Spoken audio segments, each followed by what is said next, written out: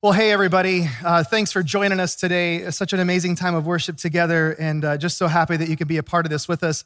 Hey, if you're new joining us, my name is Brad, and I have the privilege of being the lead pastor of an amazing church here in Beaverton, and just so glad that you could join us today. Before I dive into the message today, we're in a series called When the World Turns Upside Down, and I'm going to get to that in a minute. But before we actually do that today, I just want to talk to our church for just a moment. We've been doing this for a while now.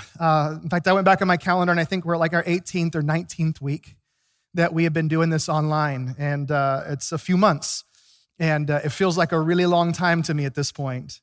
And I think I need you to hear me say this, that I don't enjoy this.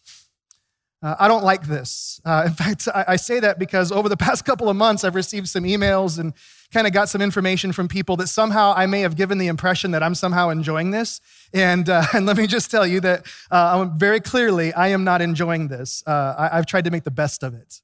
I've tried to see the good in it, and I can see good in it. I can see God working in it. I've tried to embrace the opportunities that it's presented.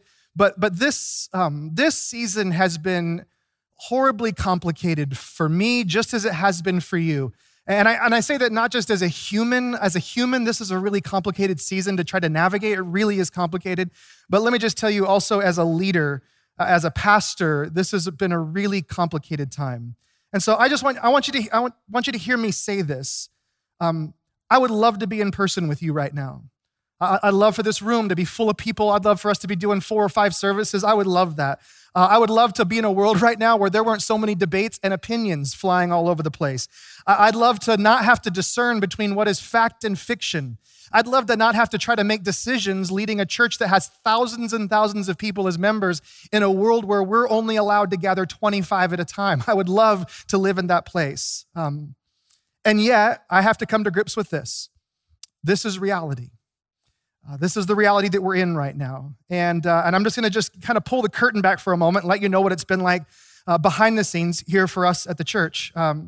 In the early days of this restriction, we did our best to duct tape and hobble things together. We had to pivot really quickly. We had to figure out really fast, like, how do we deliver to you what we feel like we're called to deliver? And let me just tell you, the first month or so of this season was really challenging for us on the emotional, relational level, but on the technical, practical level, we were really scrambling. How do we do what we do in these circumstances? And then somewhere kind of in the middle of this, we started to figure out, we started to kind of get this, and Israel, you too, you guys were figuring this out. We started to pivot. We started to get kind of creative. We started to think a little bit more about the things we could do, and we started creating new options. I said, okay, there's some opportunity in this. And so there was a creative season that was sort of in the middle of this, but then we shift gears again a little while ago, and we realized that with the phasing that the government was presenting to us, that we needed to start figuring out how in the world we would open.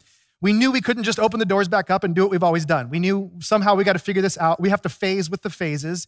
And so I just want to tell you that for the last probably month or so, our staff, our teams, our sights were set on the doors being opened up and how are we going to do this and keep everybody safe and do what we do. And that's what we've been working on. But let me just share this with you, and it's what I've been growing to realize the last few days. We are entering into a season when we are going to have to be increasingly innovative in the days ahead. And I talked with our team this week and said, we need to ramp it up. We're going to have to kind of turn the burner up on the heat of what we're thinking about. We've got to kind of raise the temperature and start getting more intentional about what we can do in the days ahead, because we've got to get creative to create more opportunities for us to be the church. I want you to behold God in very tangible worship. That's my heart for you. That's why we do a worship night online on Instagram Live. It's why we take this time together, because I think worship is something we're missing. It's something we're longing for. But I want to see us figure out new ways to do that. I want to figure out ways for you to belong in community, for you to experience the face-to-face relational dynamic that I think is so essential to being the church. I want to see you grow. I want to see you be and become the person that God's created you to be, and I want to see those things happen. I want to see us go beyond the walls, go beyond the limits, the borders of our church, in our neighborhoods. I want to see you love people, and I want to equip you to do that. And so all of those things just require us to be increasingly innovative. I don't know how long this thing's going to last. I truly don't. But I do know that it's time for us to be innovative. So for our staff here, that means we're going back to the drawing board. We're asking some questions and saying, okay, what's next? What do we do? How do we How do we be the church in this? And we're going to think of some new things and some new ways to actually execute on this. And we're going to pray and we're going to seek God's face for this season. And in the middle of this, I want to invite you to do a few things. I want to invite you, would you please schedule a watch party with some friends? Find a few friends. You know you've been hanging out with them. You know you've been seeing them in other places, at parks. Maybe invite them over and experience community. Watch a sermon together. Dialogue about it. Be the church together. Just as many people as you can pack in your living room. I want to see you guys doing that. Meet in backyards when you can. Love on your neighbors. There's probably no better way for us to be the church than if all of us just love the people that were in the immediate proximity around us in our neighborhood. So be the church and love on your neighborhood. And then finally, I just want to ask that you'd pray. Pray that the kingdom of God would continue to advance. And I'm just going to share that while we were worshiping a moment ago, literally while we're worshiping, I just heard the Lord say, I'm working. I'm moving in this time. I'm moving in this season. And so pray that the kingdom of God would be made known to people, that you would see it, experience it during this season. And most of all, let's stay united during this time. It's one of the most beautiful things, one of the most amazing testimonies of the church is when we are united together. And so I just implore you, would you stay united as a church? Stay together. Now, get off my soapbox for a moment and let's get into the word. And I say that because this right here, the word of God, the Bible, is so essential for us right now. In a world where everyone seems to have opinions and seems to have the pressing need to express those opinions, I think it's really important that we stay grounded and we listen to words that are truth, words we can count on. We have to let one voice, and that is God's voice, be the loudest voice in the room of our lives. And if we listen to all these opinions and all of these different voices in our culture, and we're not elevating the level of importance of this word, this voice, then we're going to miss things in this process. And so I want to just go to the word right now because this is the one thing during this season we can count on. So with that, I want you to open up to Acts chapter 10. And we're continuing on in our series, and what we're looking at today is really a direct continuation of what we looked at last week. So last week, we saw this radical reconciliation moment that was on the verge of taking place in the life of the Apostle Peter. God is breaking down ethnic and cultural barriers in very powerful ways. And Peter, he is this guy that's obediently leaning into this. He's hearing God and he's seeing what's on the horizon and he's just leaning in to let God move in this, which results in him being invited to the home of someone that he never would have imagined going to. Never in his imagination would he have thought that he would be sitting at a table or walking across the threshold of a house like the one that he's been invited to go to.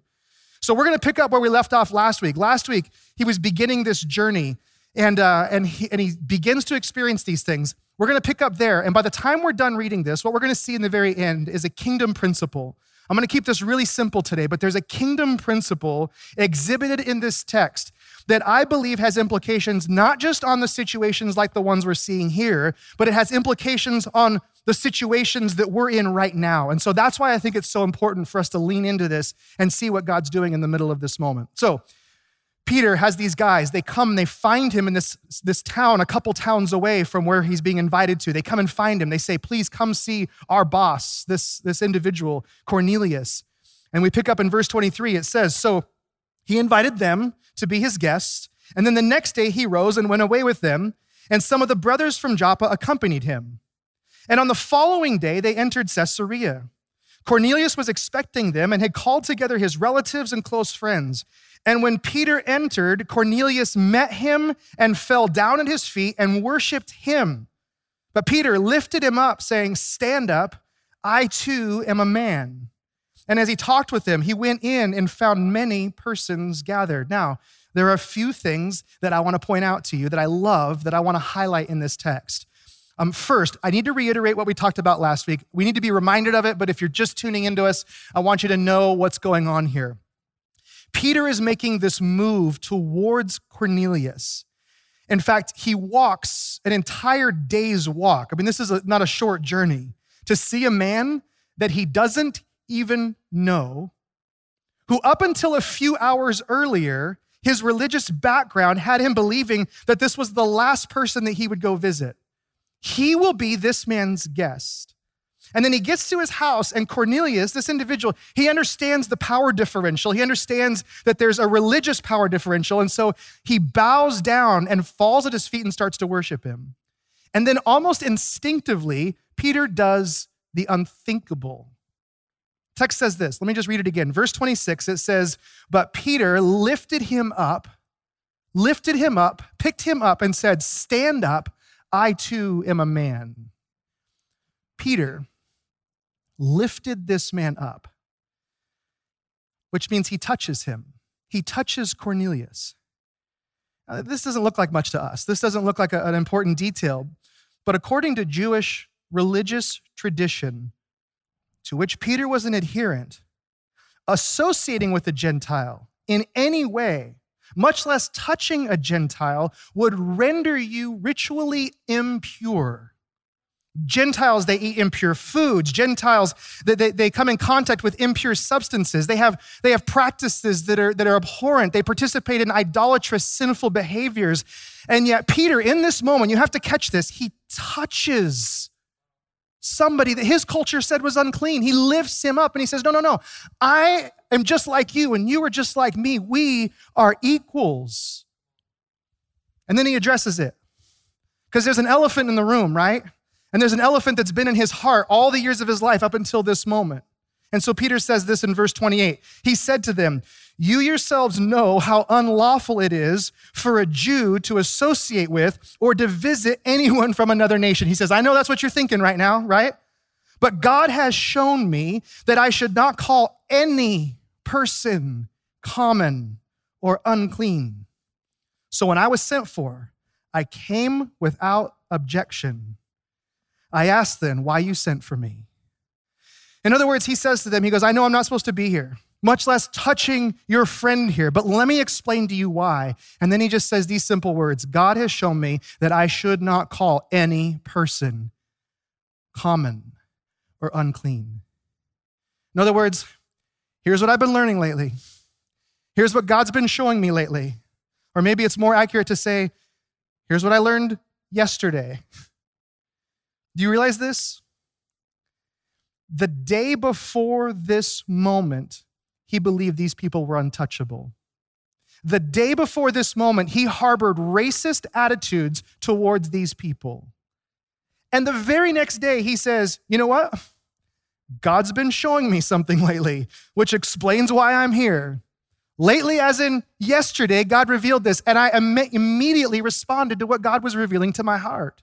Now, a few things about this. I want to say 3 things about this. First, how amazing is this? That with a bit of prompting, within 24 hours, Peter is letting God reshape the categories of his life, the preferences that he has about life. Within 24 hours, God interjects, and almost immediately Peter's saying, no, this changes everything. And he begins to move towards this.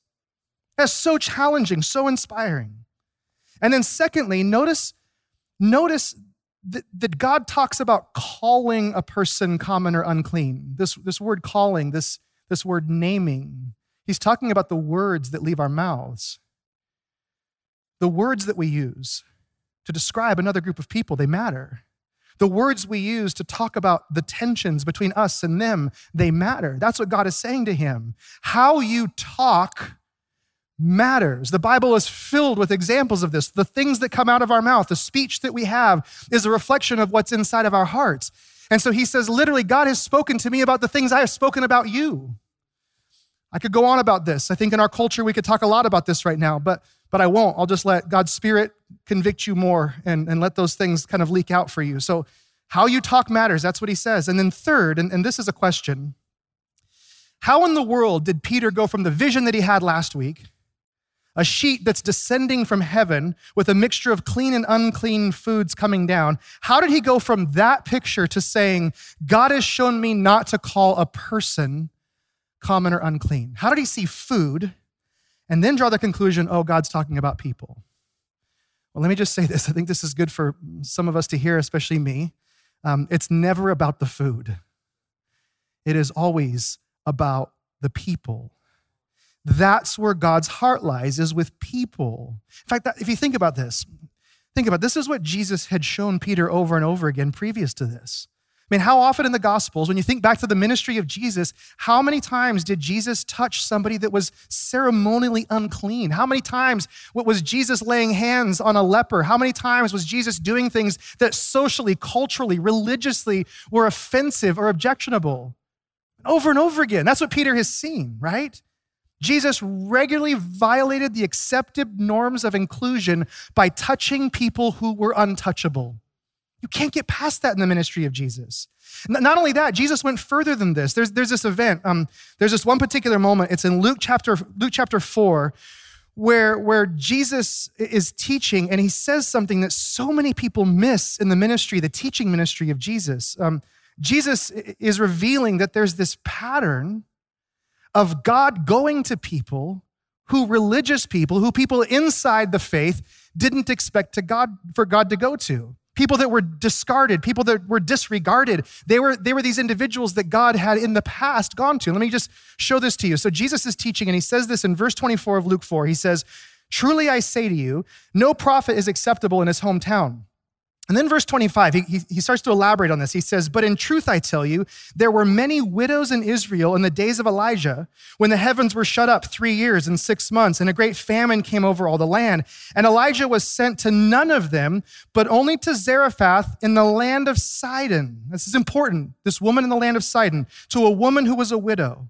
Then he goes on, he says, "There were many lepers in Israel in the time of the prophet Elisha, and none of them was cleansed, but only Naaman the Syrian." And verse 28 says, "When they heard these things, all in the synagogue were filled with wrath toward Jesus." Why? Well, because the two people he named were two people who were not Jewish. Jesus was calling out examples in the past when God sent his prophets to people who weren't inside the Jewish faith. Two people that God touched that nobody expected God to touch. So what Jesus was revealing is that there's this pattern of God going outside of the understanding of people who would have called themselves faithful. That there are faithful people who will see God move, and they will question whether or not that's truly God because they don't think that's the kind of thing God does. That's what Jesus was showing them. And by the way, if you keep reading in Luke chapter 4, these people, they drag Jesus outside the city. They try to kill him for this. Which then begs us to ask the question, if Jesus was nearly stoned for this, when he mentioned God's work among people other than the Jews, how much courage did it take Peter, who would witness this visceral response, who would watch these things, who he himself held these racist attitudes? How much courage did it take for him to risk what he was risking to go to Cornelius' house? Here's a question that I just found myself wrestling with this week. Could it be that people who have been touched by grace discover a freedom in extending that grace to others? When I've been touched by God's grace, there's a freedom. When I truly begin to understand, that I was the unclean one, that I was the one that was ceremonial unworthy. When I discover that and then see what God does, maybe I become a person who freely offers that grace to others. I love this because it takes Peter about 1 minute. He's like, okay, I've heard about this. Okay, I've seen this in Jesus. Okay, now I've received this myself. You've spoken it to me to do it. I'll do it. That's how this thing plays out. And then verse 29 says this. He says, "So when I was sent for, I came without objection." I love that. I came without objection. And then he leans in and he asks them to speak. And I think this is so good for us to see. Here's why. Before Peter is going to offer them anything, before Peter is going to speak another word, he makes the decision to listen first. This is the currency of the kingdom of God. This, by the way, is the action that will operationalize this holy joining that is about to take place of the Jews and the Gentiles. God has shown me that I'm supposed to be here. And then he says, but why don't you speak first? Let me hear what's on your heart. Let me hear what's happening in your life. Let me hear your perspective. He didn't walk in and start preaching to them. He invited them to speak, assuming that he had something to hear from them first. One of my really good friends, Gabe has this practice. He calls it appreciative inquiry. And I think that's just a fancy word for really good listening. But he has this practice of when he's going into a new situation or he's meeting new people, he just loves to ask questions and learn about people with no judgment. Just, I want to get information. And so he just listens to other people tell their story. And whenever I witness him doing this, it's such a beautiful, encouraging thing. He gathers information by letting other people talk and creating space for them to tell their stories. It's exactly what's happening here. Peter does the exact same thing. And I truly believe right now, our world would probably be a lot better place to live in if we would do more listening. Amen? I'm assuming that out there somewhere you are saying amen to that. So Cornelius speaks, and this is what we read, verse 30. He says, 4 days ago, about this time, about this hour, I was praying in my house at the 9th hour, and behold, a man stood before me in bright clothing and said, Cornelius, your prayer has been heard and your alms have been remembered before God. Send therefore to Joppa and ask for Simon, who is called Peter. He's lodging in the house of Simon, a tanner by the sea. So I sent for you at once, and you've been kind enough to come, kind enough to be a guest in this very uncomfortable situation. Now, therefore, we are all here in the presence of God to hear all that you have been commanded by the Lord. So Peter hears this. He hears this story, he hears what was going on, and then he begins to share.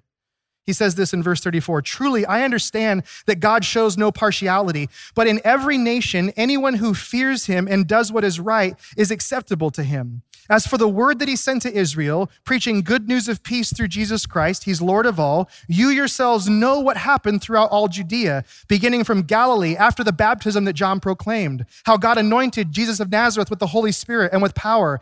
He went about doing good and healing all who were oppressed by the devil, for God was with him. And we are witnesses of all that he did, both in the country of the Jews and in Jerusalem. And they put him to death by hanging him on a tree. But God raised him on the third day and made him to appear, not to all the people, but to us who had been chosen by God as witnesses, who ate and drank with him after he rose from the dead. And he commanded us to preach to the people and to testify that he's the one appointed by God to be judge of the living and the dead. To him, all the prophets bear witness that everyone who believes in him receives forgiveness of sins through his name. Now, what did Peter just do? Peter simply told them, well, this is what I've seen, and this is what I know, and this is what I've experienced, and this is Jesus. This is Jesus. He tells them about Jesus. It's that simple. And something happens next that literally tilts history in a completely different direction. It changes history in the world forever. Check this out. Verse 44, it says, while Peter was still saying these things, he's still explaining things, the Holy Spirit fell on all who heard the word, and the believers from among the circumcised who had come with Peter, they were amazed because the gift of the Holy Spirit was poured out even on the Gentiles. For they were hearing them, these people, those people, speaking in tongues and extolling God. And then Peter declared, can anyone withhold water for baptizing these people who have received the Holy Spirit just as we have? And he commanded them to be baptized in the name of Jesus Christ. And then they asked him to remain for some days. Now, because we're walking through the book of Acts, I need to tell you that this is a massive turning point in the history of the church, in the history of the world. And the trajectory of this moment right here is why we are here today. It's why our church exists, because of what takes place here. Because right here, the Jesus movement moves from a Jewish reality to a global reality. And the rest of the story is changed because of this moment, because of this guy's living room, because Peter goes to his house and tells those people that he never thought he would ever talk to about Jesus. That's why this happens. In fact, I'm just going to geek out on you just for a moment. I like to do this. I get kind of nerdy sometimes with the Bible, but this is so cool. The Holy Spirit falls on this group of people in an instance, right? God's empowering presence is upon them, moving among them. It's evident. The people on the outside, they can see what's happening in this moment. Those that came with Peter, they recognize this. We've seen this before, right? Now, the last time we saw something like this was in Acts chapter 2, on a day that we in the church called Pentecost. And this day is almost a mirror image of that day. Look at all the parallels in this. First of all, there's a gathering in a household, in this home, in this kind of private space. There's a gathering of people who knew one another. They loved one another. There was a community that had gathered in this place. And this group of people, they were waiting on God. They were being obedient and just seeking God, saying, God, what do you have for us? They're preparing to receive whatever God has. So there's two parallels. Then there's a third. There's this sudden, unexpected outpouring of the Holy Spirit that moves among them, just like in Acts chapter 2. Then it causes this astonishment. Those individuals that are now watching this, they're just as astonished as the people in Jerusalem who are watching the disciples receive this. They're just as stunned by this. And then finally, what it reveals is a completely new understanding of how God is going to move in the world. In Acts chapter 2, when the outpouring of the Holy Spirit happens, everything changes and people go, what is God doing? Now you've blown our categories. Now the temple has gone from this place, to our bodies. And in this moment, God says, and it's not just certain bodies, it's all bodies. It's everyone that gets to be the temple of the Holy Spirit. Some people might refer to what happens in verse 44 of Acts chapter 10 as a second Pentecost, but I think a better way for us to think about this is that this is the second half of the first Pentecost. Acts 10 is actually completing Acts chapter 2. Now God's Spirit dwells among all humanity. And then I think one of the most beautiful aspects of this whole thing is what happens after the baptism that I just read about. There's this moment where they go to find water somewhere. Peter says, okay, you guys have received the Spirit. I guess we can probably baptize you too.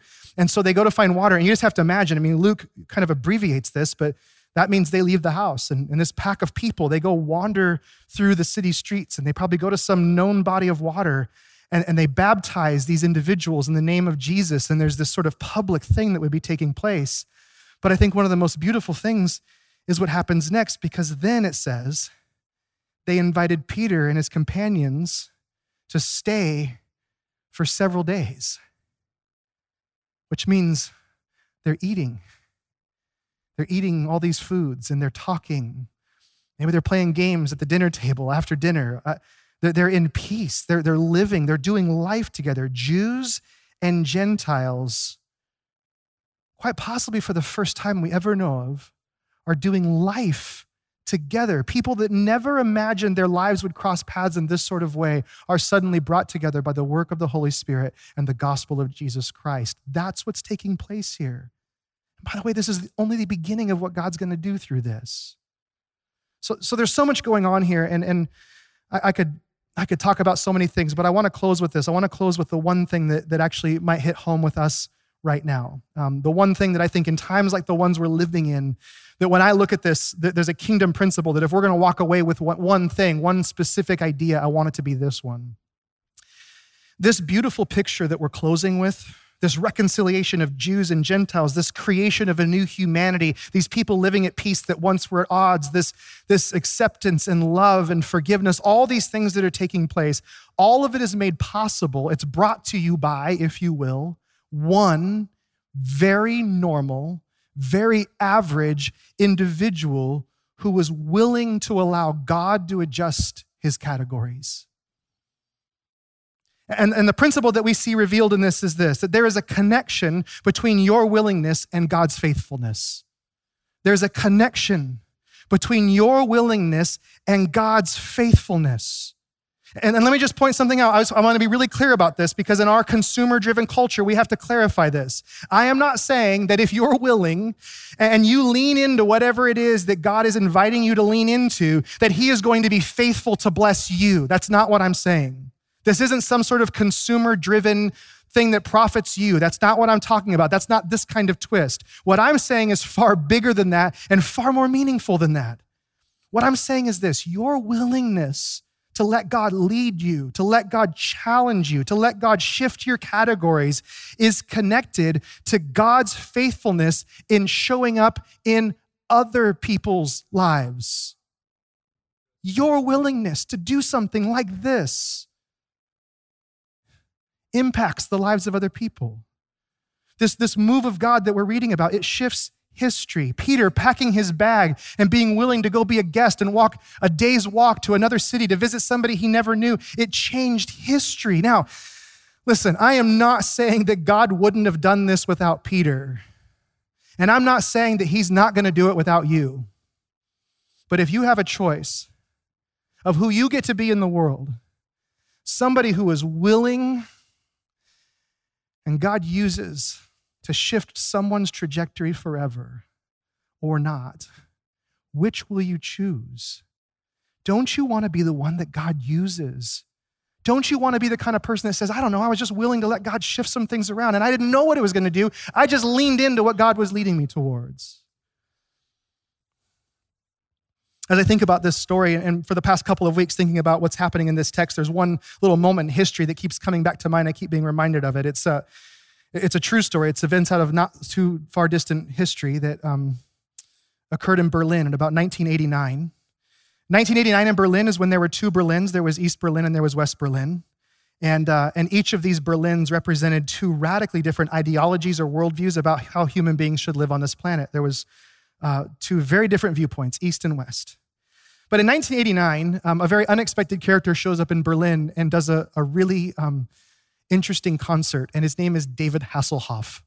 Some of you guys remember Knight Rider. Some of you guys maybe Baywatch. Shouldn't have watched too much of that, but you know probably who he is. And during this season, he had a music career.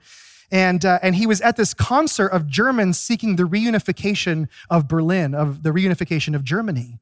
And it's an amazing turning point in history. And there's this amazing thing that seems to happen in the city of Berlin during this time. But on the other side of the wall, there's this KGB operative who believed that the views of the West were incredibly dangerous for humanity. He saw it as reckless, he saw it as irresponsible, and he believed that if the Western ideals were lived out, it would lead to the demise of humanity. So on November 9th, as the wall between East and West Berlin is beginning to crumble, as the crowds are rioting, as people are beginning to tear the bricks out of the wall, he begins to warn protesters that there will be a fight. He actually says that he and his men are armed and that they will take any protester down if they come at them. And he expected that with a phone call, there would be tanks that would be sent in to protect him, to protect the interests of communism, just like they had in Hungary in the 50s, just like they had in Prague in the 60s. He's expecting the same thing of the Russian government in the 1980s. But there's this moment, very poignant moment, where the tank commander replies to this KGB agent and says, "We can only move if Moscow gives the orders." And then he hears him say this, "Moscow has gone silent." This KGB agent was abandoned by the country he served, and traumatized by these events, he vowed to do something about this. He vowed to fight for the cause he believed in. That KGB agent's name is Vladimir Putin. Vladimir Putin has spent his life fighting over a wall that was torn down over 30 years ago. And when I see the walls crumbling between Jews and Gentiles in the book of Acts, when I hear God calling people to deal with racial reconciliation in our culture today, this story comes to mind. And we have to ask the question, God, are we the kind of people that are going to defend walls that are now obsolete and you've proven to be irrelevant in our culture? I don't know where God is challenging you right now. I know that he's probably challenging you. I know there's probably walls that are crumbling around you. I know there's probably expectations of how life is supposed to work, how culture is supposed to be, how things are supposed to go for you. He's probably challenging you. But the invitation of God is in the middle of this. Will you lay down your life? Will you accept this invitation to see God use you in ways that you never imagined were possible? Are you willing? Are you willing? I just want you to imagine what would happen if in our time, a community of people collectively decided to let God stretch them and get them out of their corners of comfort. Imagine what God could do in our world. Let me just say this about you. And I mean this, I'm saying this to you, right where you're watching this right now. I believe this about you. I believe this about you no matter what you believe about yourself, no matter what you think about your past or what you have written for your future. I believe that God can use your life to change another person's life. I believe that God can leverage your life to impact and influence another person's story forever. I believe your life is a beautiful thing that is made even more beautiful when you say, God, I'm willing to walk a day's walk to talk to whoever you want me to talk to because I am laying my life down for you. So right now, I'm going to invite the worship team to prepare to close us. And this is the right way to close. If we put our attention on ourselves, we'll probably never lay our lives down for God. But when we are reminded of who God is, when we come to him in worship and we see his goodness and his grace and his love, there is something compelling that happens. And we begin to say, God, I'm willing to do whatever you call me to do. So right now in this time, I just want you to reflect. I want you to pray. I want you to allow the word of God that we've just read just simply to sink into your heart and invite God's Spirit to move where he wants to move. Let's worship. And then in just a moment, I'll come back and I'll close us with a benediction.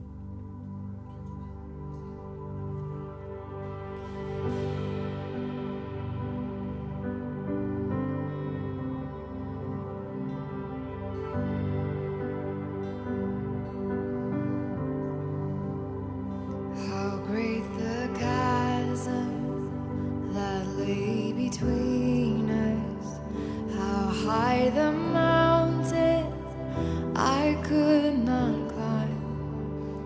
In desperation, I turned to heaven and spoke your name into the night. And through the darkness, your loving kindness tore through the shadows of my soul. The work is finished, the end is written. Jesus Christ, my living hope.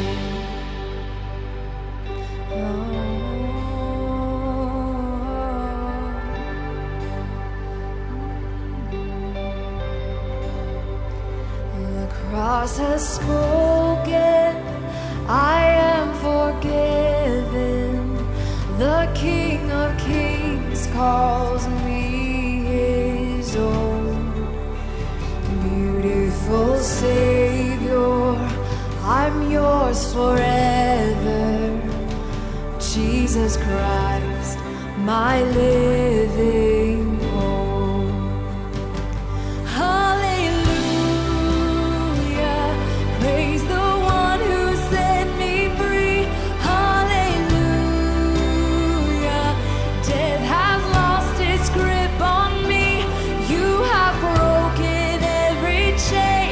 There's salvation in your name, Jesus Christ, my living hope. Then came the morning that sealed the promise. Your buried body began to breathe. Out of the silence, the roaring lion declared the grave has no claim on me. Then came the morning that sealed the promise. Your buried body began to breathe. Out of the silence, the roaring lion declared the grave has no claim on me. Yes, Jesus, yours is the victory.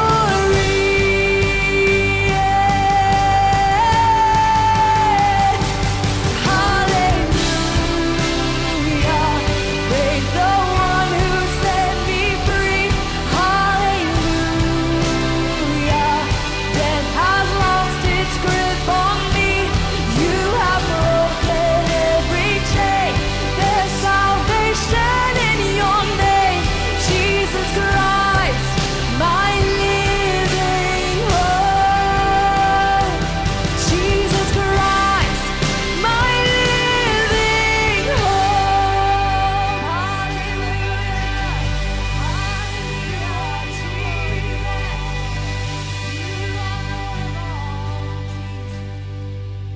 Amen. Amen. Death has lost its victory. Jesus truly has his claim on us. And so may you be men and women who allow God to adjust your categories. May you be willing to lean towards others. May you be the kind of person who God sees your willingness and is faithful to others because of your ability to let God move. In Jesus' name, amen. Amen. We'll see you guys next week. Have an amazing week. Until then, we love you guys.